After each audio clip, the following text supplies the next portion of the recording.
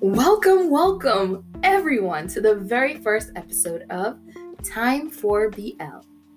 This is more of an introductory episode just to give an idea of my show.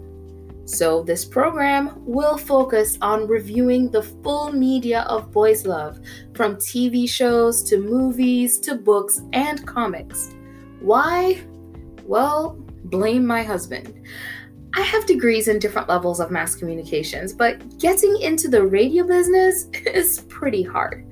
So I decided to do my own show on my own terms, but it was difficult to decide what the subject matter should cover. So my hubby said, well, you always watch reviews on BLs. Why not just start your own? You know a lot about the subject.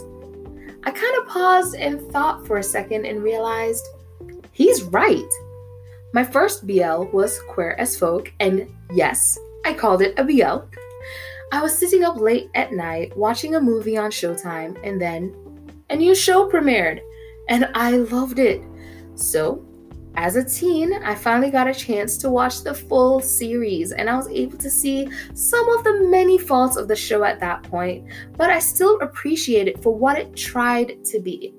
Since then, I discovered manga, anime, and Asian BL dramas from Thailand, and I can officially say I have probably seen most, if not all, popular BL shows. So now I'm going to use my podcast to review these.